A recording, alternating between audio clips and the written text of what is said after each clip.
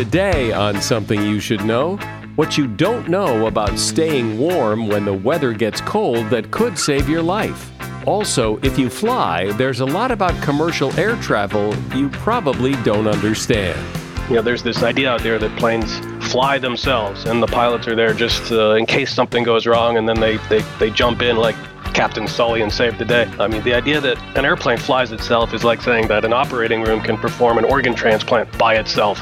Plus, how the annoying people in your life really mess up your brain, and how this self-imposed desire to always be productive is actually making you less productive. These unconscious beliefs that we should constantly be productive are getting in the way of our ability to use our leisure time effectively to recharge our batteries and come back to those obligations that do require productivity. All this today on Something You Should Know. Something you should know. Fascinating intel, the world's top experts, and practical advice you can use in your life. Today, Something You Should Know with Mike Carruthers. Hi.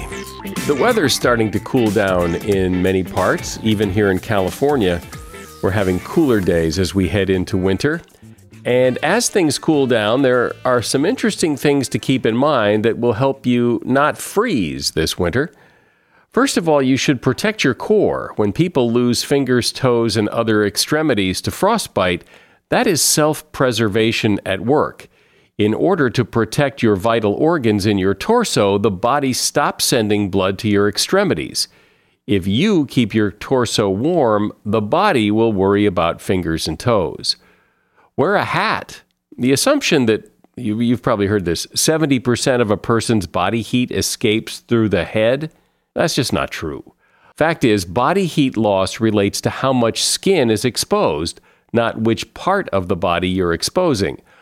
With that said, wearing a hat can definitely keep you warm, because the more skin you cover up, the warmer you will stay. And drink more water. Water is actually very effective for retaining body heat. Simply put, the more water you have in your system, the easier it is to keep warm. And that is something you should know. Whenever you fly on an airplane, you probably sit in your seat and wonder about things like, how exactly does this thing fly? And is turbulence really dangerous? Why has air travel become such a hassle? Well, the person to ask those questions to is Patrick Smith. Patrick is an airline pilot and has been for some time. He's a blogger. His website is askthepilot.com, and he's the author of a book called Cockpit Confidential, Everything You Need to Know About Air Travel. Hi, Patrick. Welcome. Hi, thanks for having me on. So let's start with this. Let's start with what the hell happened to air travel? Because I remember the day, I'm not that old, I remember a day when, I never really looked forward to getting on an airplane, but it wasn't the hassle, and you didn't hear the stories, and what happened? I'm the first one to admit that air travel has become an undignified and in many ways uncivilized experience. It's noisy, it's just generally tedious and uncomfortable, and it's all of the things that we know. But you can also make the argument that air travel is in a lot of ways in a golden age right now. I mean, you hear often about people referencing this golden age of air travel that existed somewhere in the past, but nobody can really define where it was exactly or what it was. And in a lot of ways, I think it's a mythical construction, and that you could actually make the argument that the golden age of flying is right now. And that will sound completely preposterous to people. But let's look at it. Affordability of flying to begin with. Flying has never been less expensive than it is now. The average airfare is about half of what it was 25 years ago, and that's after you factor in all of those ancillary fees that airlines love and people hate. I know people feel nickel and dimed by the add-ons and fees, but in a lot of ways, they help keep the price down overall by letting certain people pick certain perks that not everybody wants. People don't remember, younger people especially today, how expensive flying used to be. When I was a kid in the 70s and into the early 80s, I knew a lot of people who had never been on an airplane, and the main reason for that is because their families couldn't afford to fly. Yeah, I remember that And too. that's not true anymore. Pretty much everybody can afford to fly or sometimes. Then let's look at safety. Flying has never been safer than it is right now.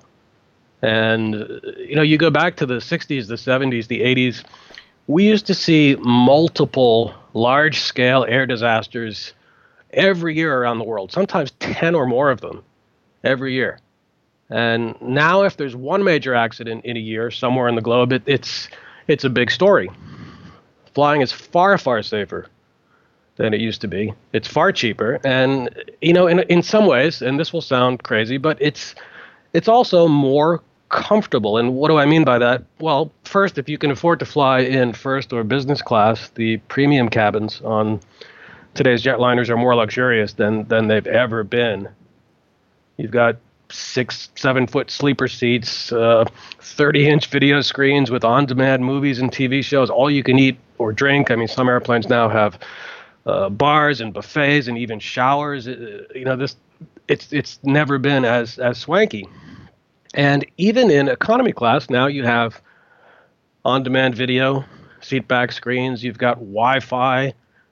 These are things that didn't exist even 10 or 15 years ago. But you would have a hard time explaining to that. I see that image of that doctor being dragged off the United flight, telling him this is the golden age of air travel. Well, everything I just said notwithstanding, I mean, the indignities of flying are duly noted. And, the long security lines, the delays, the congestion. There are a lot more planes flying nowadays. And that kind of segues into a point that's, I think, sort of interesting.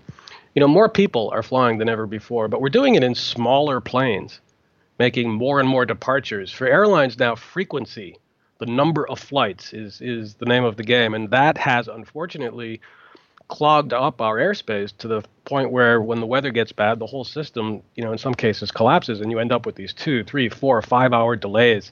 It didn't used to be that way.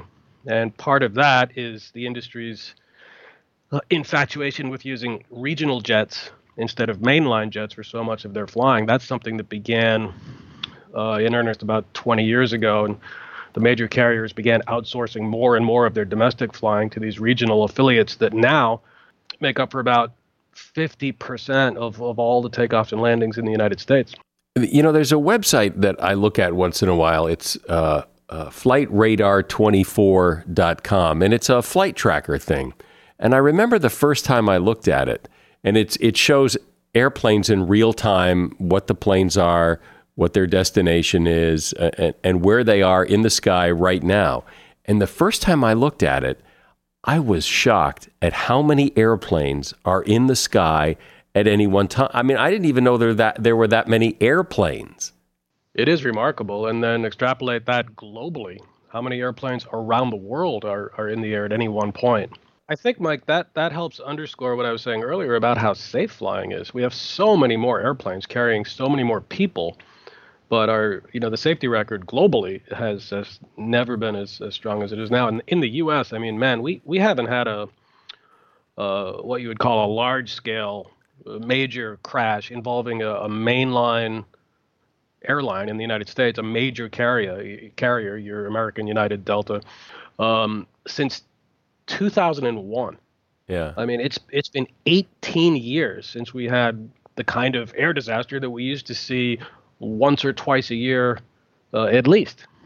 So let's run through. How remarkable is that? I mean, almost 20 years. That's incredible. That's maybe the biggest single story in all of commercial aviation over the past 20 years.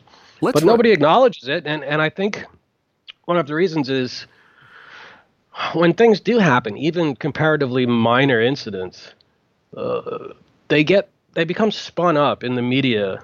And you have so much media now across all these different platforms vying for attention that a plane has a landing gear problem and it's a spectacle, and it's in circulation and goes viral, as they say, for days at a time. And most of those incidents, at least from a pilot's perspective, are non-events.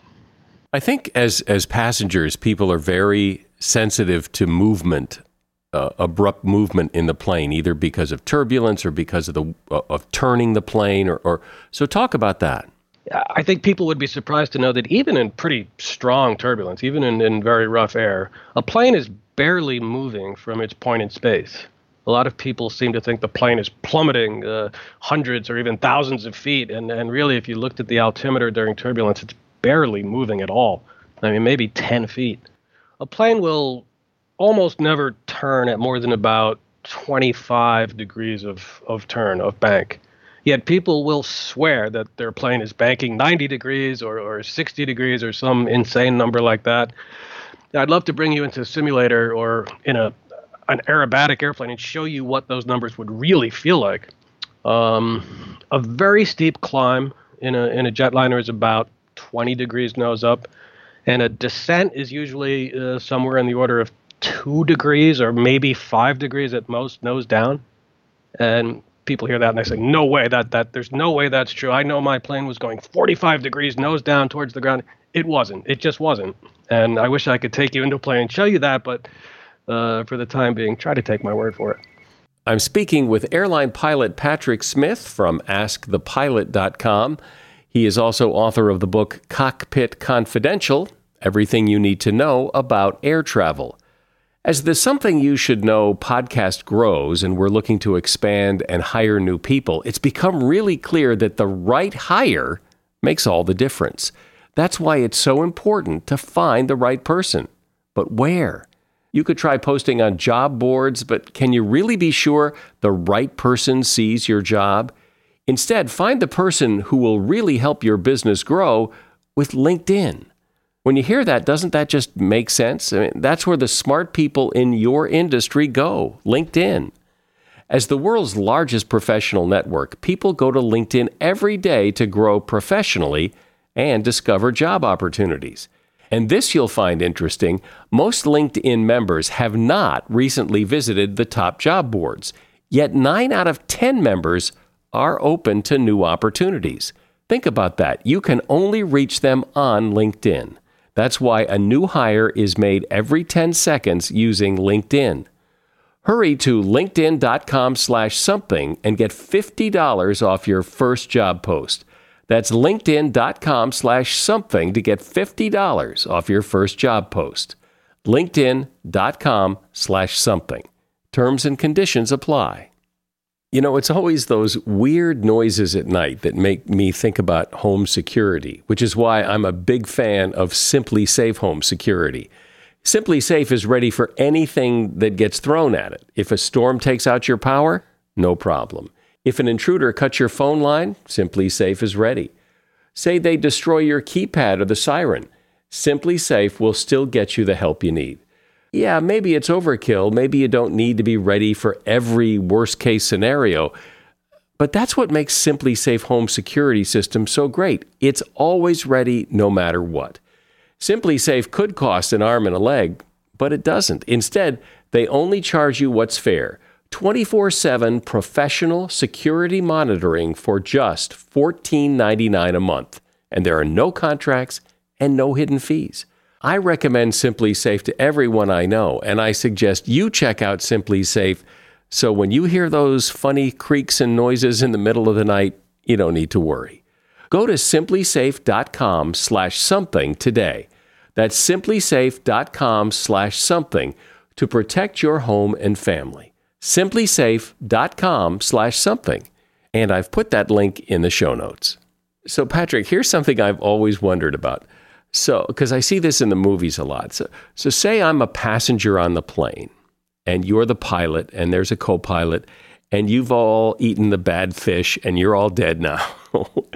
And I have to fly the plane. I'm the only qualified person to fly the plane.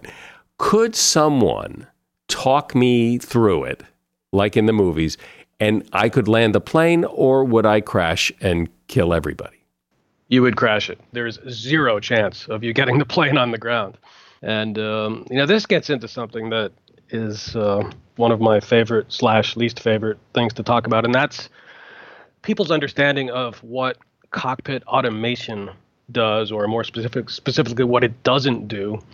People have a very vastly exaggerated understanding of what automation does and how pilots interact with that automation. There's this idea out there that planes fly themselves, and the pilots are there just in case something goes wrong, and then they jump in like Captain Sully and save the day. That's not the way it works at all. I mean, the idea that an airplane flies itself is like saying that an operating room can perform an organ transplant by itself.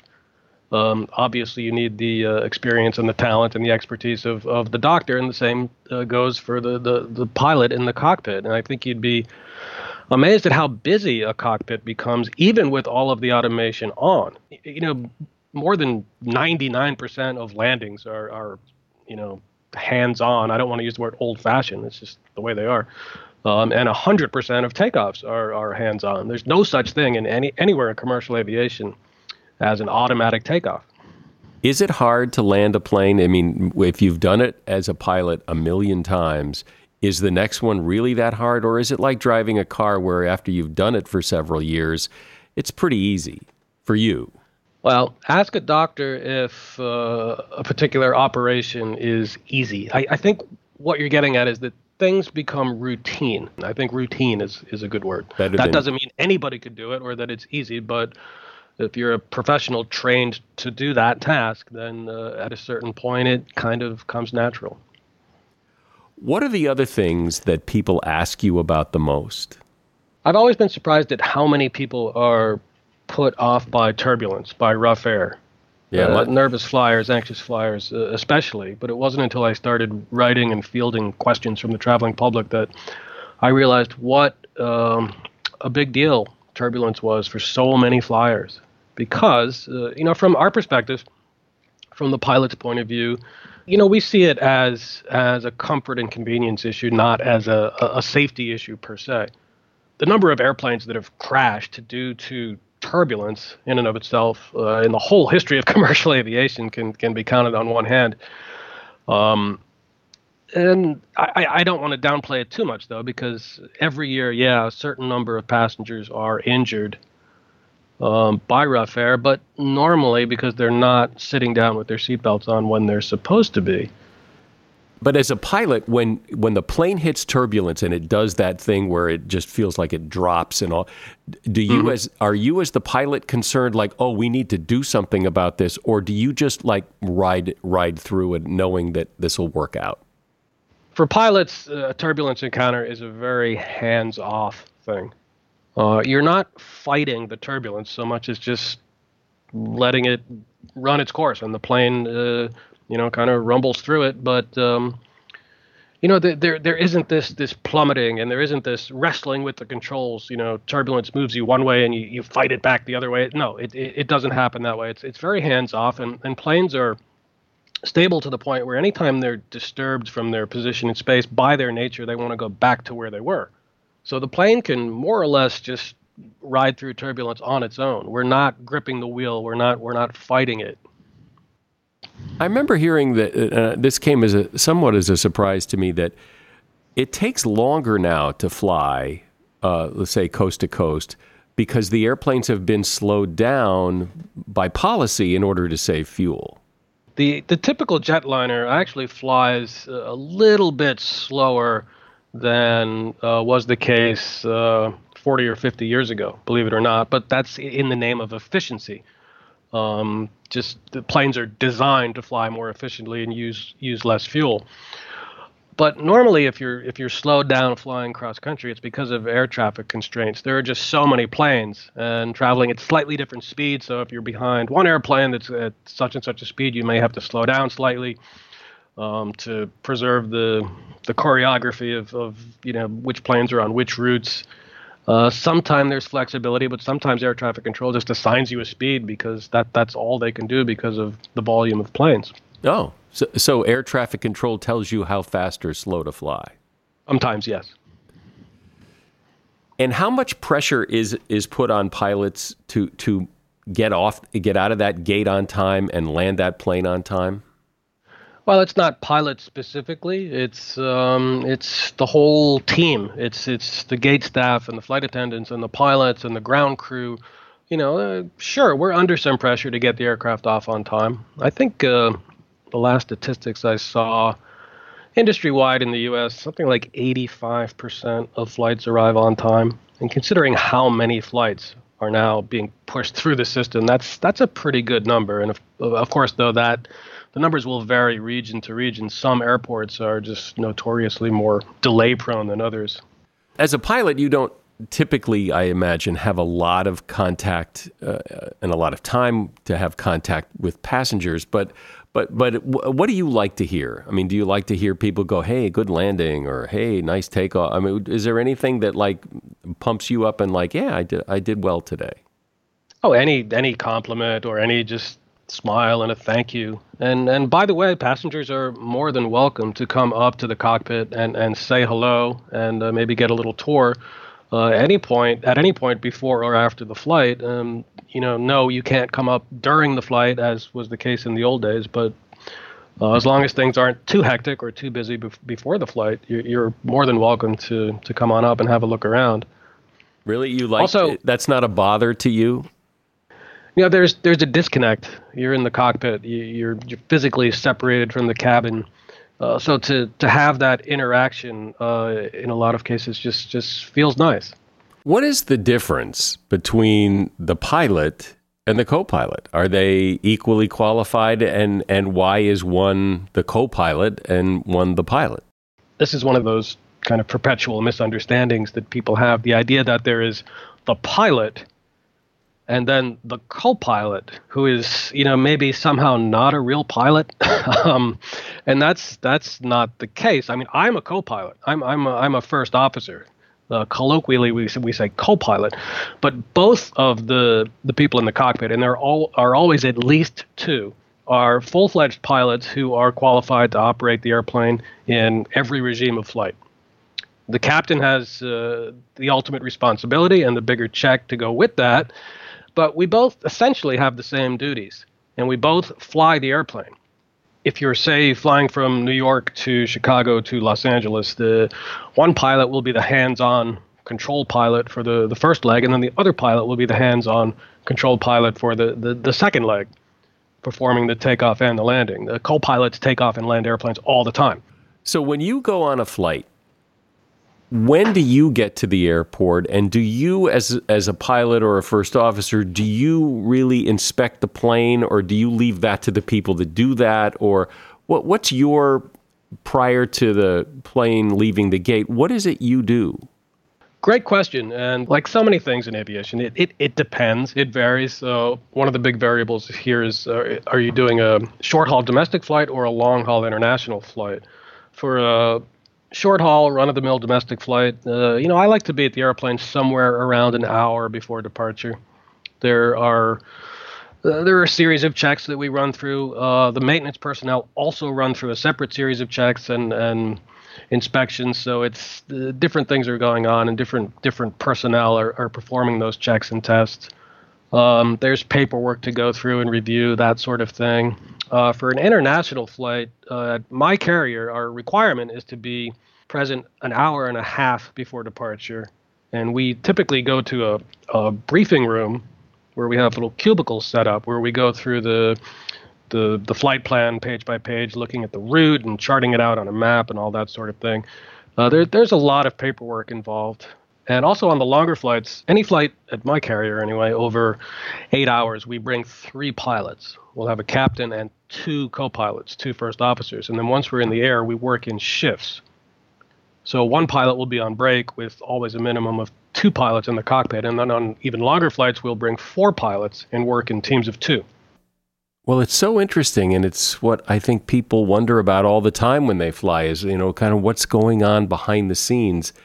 And I appreciate you filling in those blanks. Patrick Smith has been my guest. He is an airline pilot, and he has a website called askthepilot.com, and the name of his book is Cockpit Confidential, Everything You Need to Know About Air Travel. And there is a link to his book at Amazon in the show notes. Thanks, Patrick. Okay, thanks, right. man. Take care. Bye-bye. Bye-bye. You know, I've worked on projects and with businesses with great ideas, but the issue always comes up, okay, so now how do we reach the right people? Well, when you're marketing B2B to people in a particular industry, LinkedIn Marketing Solutions is the answer.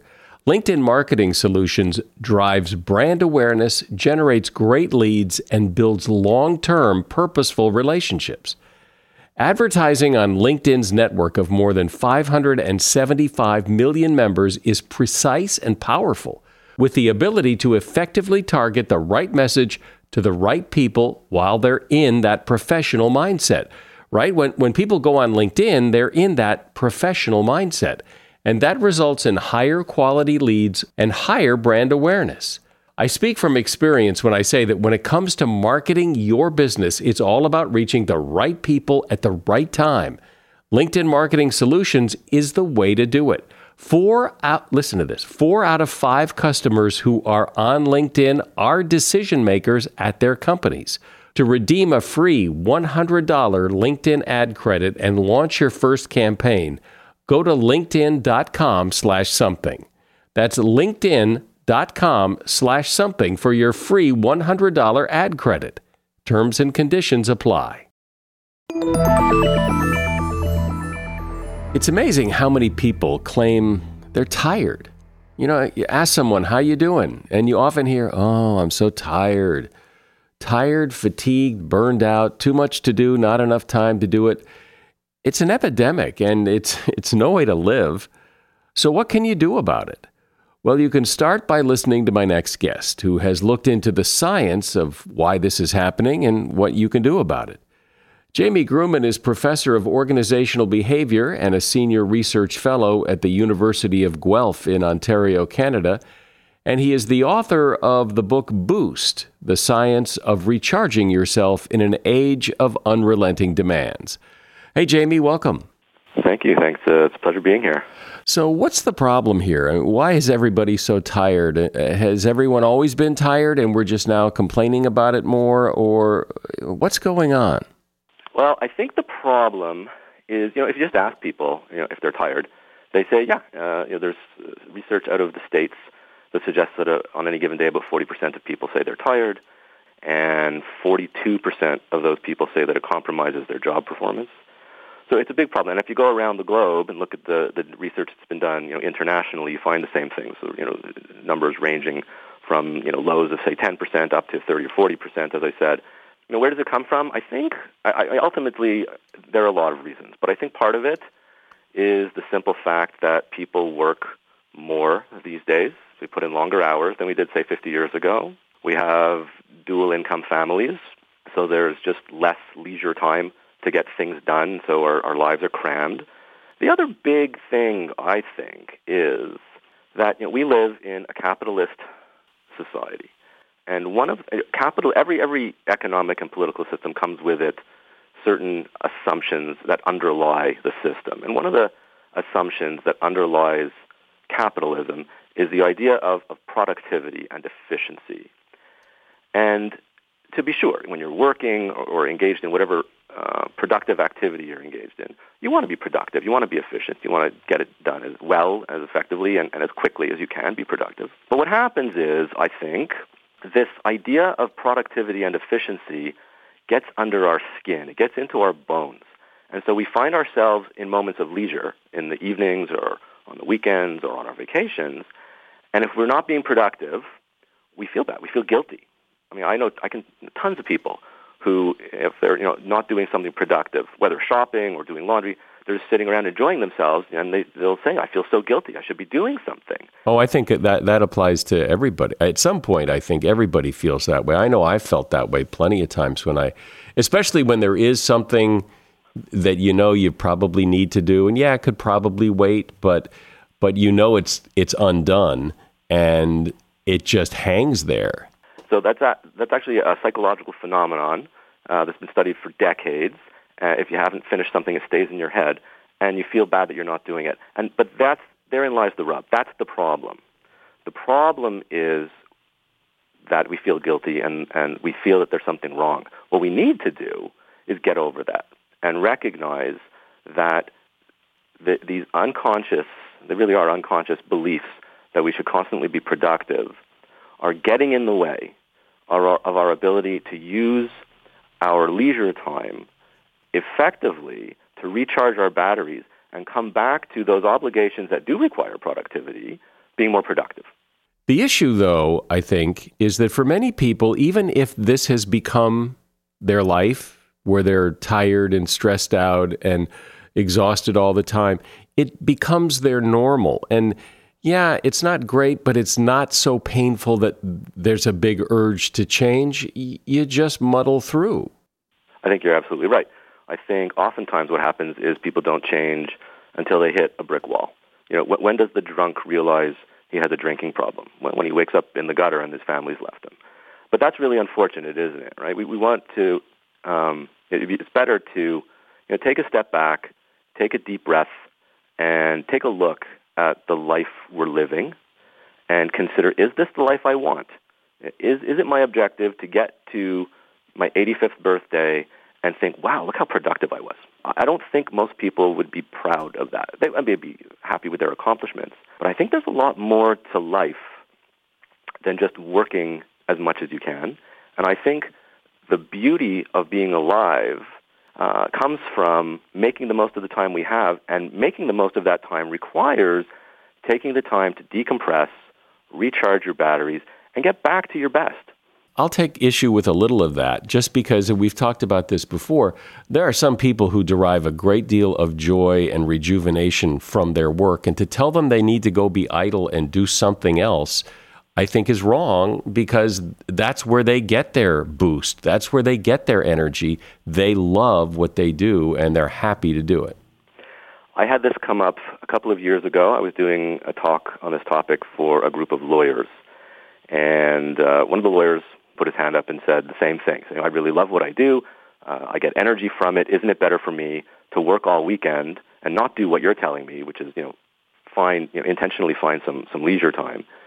Isn't it better for me to just keep working? And I said, this won't surprise you, no.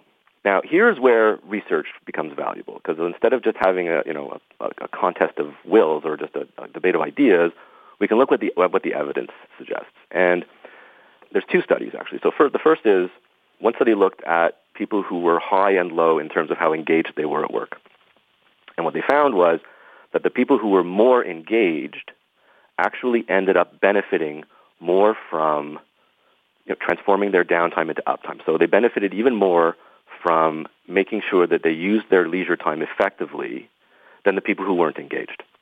So because when you're engaged and you love what you do, you are using so much more resources, right? That's exactly what engagement is, right? You're bringing your full self to your role. You're fully engaged by it. All of your neurons are firing. You're focused, you're energetic, and you're going to get tired. And so it's those people in particular who benefit even more from finding some leisure time than people who are less engaged. Now, this does not mean that you have to restrict yourself. From Friday evening to Monday morning, you cannot do anything. If you enjoy your work, if this is what's going to make you happy, I would say find a little bit of time to do a little bit of it. But if you want to be good at what you do, again, the research is very clear on this, that if you take some time to replenish yourself, you're going to come back to your obligations more effective. So if you love what you do and you want to be good, you want to take some time. The other study on this topic looked at workaholics, and the same pattern was found. The people who were higher in workaholism benefited even more from enjoying high-quality leisure time than people who were not workaholics. Again, because those resources get depleted by the workaholism, and you need to replenish it. You said a few minutes ago that, ask yourself, is this the life you really want? And I think some people would say, well, maybe not, but this is the life I have. And right. So I've got to do what I've got to do. And when talking about that thing that has to be done and you're not doing it and you feel guilty, well, maybe you should just go do it. Right. Yes. The challenge, I think, is that becomes a habit. They find themselves in a life that they don't particularly like. They feel drained and depleted. They don't feel happy and fulfilled. And they just say to themselves, well, this is it. This is my life. There's nothing I can do. That mindset makes me sad, because there's usually something you can do. Not always. Sometimes you're stuck. But I think usually when I speak with people about this sort of thing, and they say there's nothing they can do, or often, more frequently, what happens is people say to me, well, I just don't have any leisure time. And I say to them, that's not true. You do. I know you feel proud to say that you don't have any, because it makes you feel very productive, and in the world we live in, that's sort of a sign of pride to say you have none, but it's not true.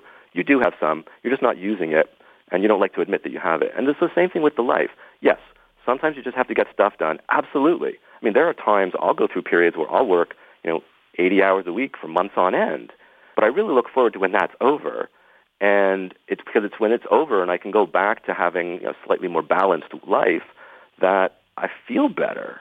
You know the old saying, whoever has the most toys at the end of their life wins, or you can't take those toys to heaven. It's not just about work.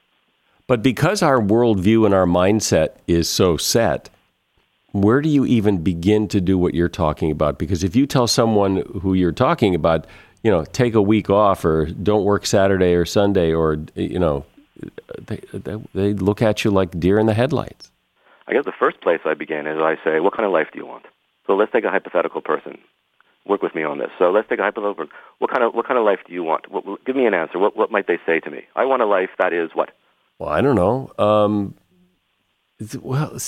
I think that's part of the problem too, is I don't know that they know what they want. Maybe they don't want this, but that doesn't mean they do know what they want. So that's an issue. I mean, who was it who said, I think it was Plato or Aristotle, the unexamined life is not worth living. If you consider the fact, if you're lucky, you get 80, 90, 100 years here. And as far as we know, we never come back. So we've got this opportunity to make the most of our time here. We want to, if someone says, this is my life, this is what I do, I would say to them, okay, take a minute or take a day or take a week or take whatever time you need. Now think to yourself, what do I want? In the time that I have remaining, what do I want to make of this time? And is there a way that you can start to make that happen? Yeah, but I think a lot of people would say, but I don't know what that means. What do I do? Okay, so if I'm going to do what you're saying, starting this Saturday, instead of getting up and going to work like I normally do, what am I going to do? I don't play sports. What do I do? Okay. So first thing I would say is think back over your life to those moments where you felt most fulfilled. The moments where you felt full of joy. Let's start there, just to start to get a baseline of the sorts of activities that fulfill you. So start with that. Start with thinking about activities you've done that really made you feel fantastic. And now start looking for themes. What sort of activities were those? What was the emotion? Maybe you felt very accomplished. Maybe you felt really overjoyed. Maybe you felt like you were giving back. And I think when you look back over your life and your experiences and you begin to think about what are the activities, the experiences that make me feel like my time here is worthwhile, whatever that means to you, I think that's a place to begin. So if people don't know what to do, they can look backward. The other thing they could do is look into the future. So think, okay, how much time do I have left? So I'm 50. So how much time do I have? Let's say I have, let's say another 30 years.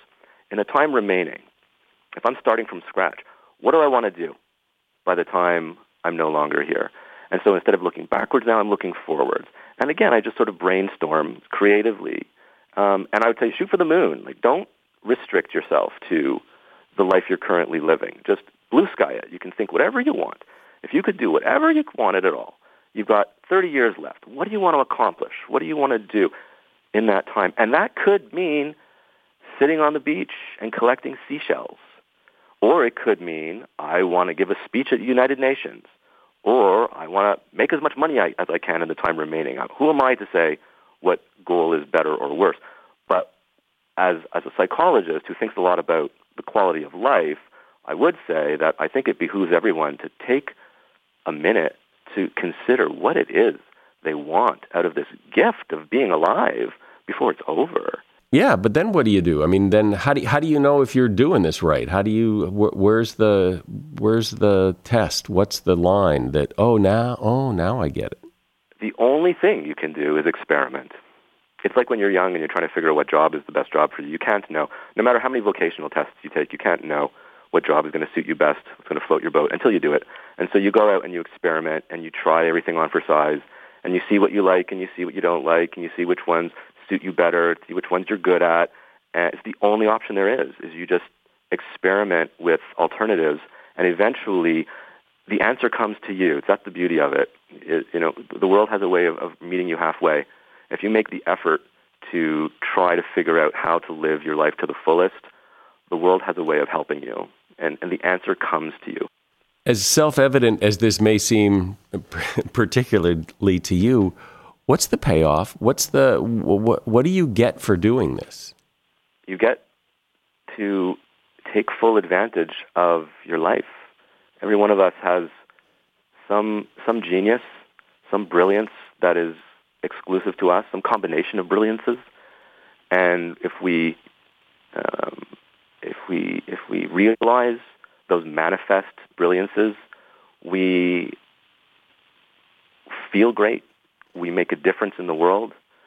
We actualize our potential, which is what a lot of humanistic psychologists would say that's our purpose here, is to achieve self-actualization, to do in this world what is our unique purpose, to walk our unique path. Every one of us has a unique objective to achieve, and so many of us never achieve it, and so many of us have no idea what it is.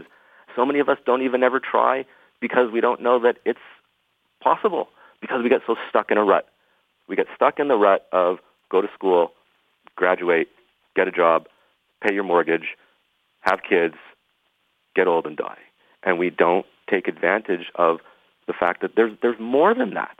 Right, and that's the important thing to keep in mind and keep on the radar, because it's so easy for that to fall off the radar. Jamie Grumman has been my guest. He is a professor of organizational behavior and a senior research fellow at the University of Guelph in Ontario, Canada. And he's author of the book Boost, The Science of Recharging Yourself in an Age of Unrelenting Demands. There's a link to his book in the show notes. I appreciate you being here. Thanks, Jamie. Thanks very much, Mike. This has been a real pleasure. So think for a moment, are there people in your life that you would consider irritating? Well, if so, you might want to limit your exposure to them. Researchers at the University of Southern California say annoying people could be messing up your brain. Whether we realize it or not, we tend to mirror the people we're interacting with, and if the person you're interacting with is a jerk, it throws our brain a curveball. When we're around people we don't like or who are different than us, our brains actually slow down in a mental act of protest. The good news is the brain damage is temporary. Not only will you get back to normal when the jerk leaves your life, your brain activity can actually speed up and improve by interacting with someone you really like. And that is something you should know. Please subscribe to this podcast so you never miss an episode. Subscribing is free, and the episodes are delivered right to your phone or other device, so you never miss one. I'm Mike Carruthers. Thanks for listening today to Something You Should Know.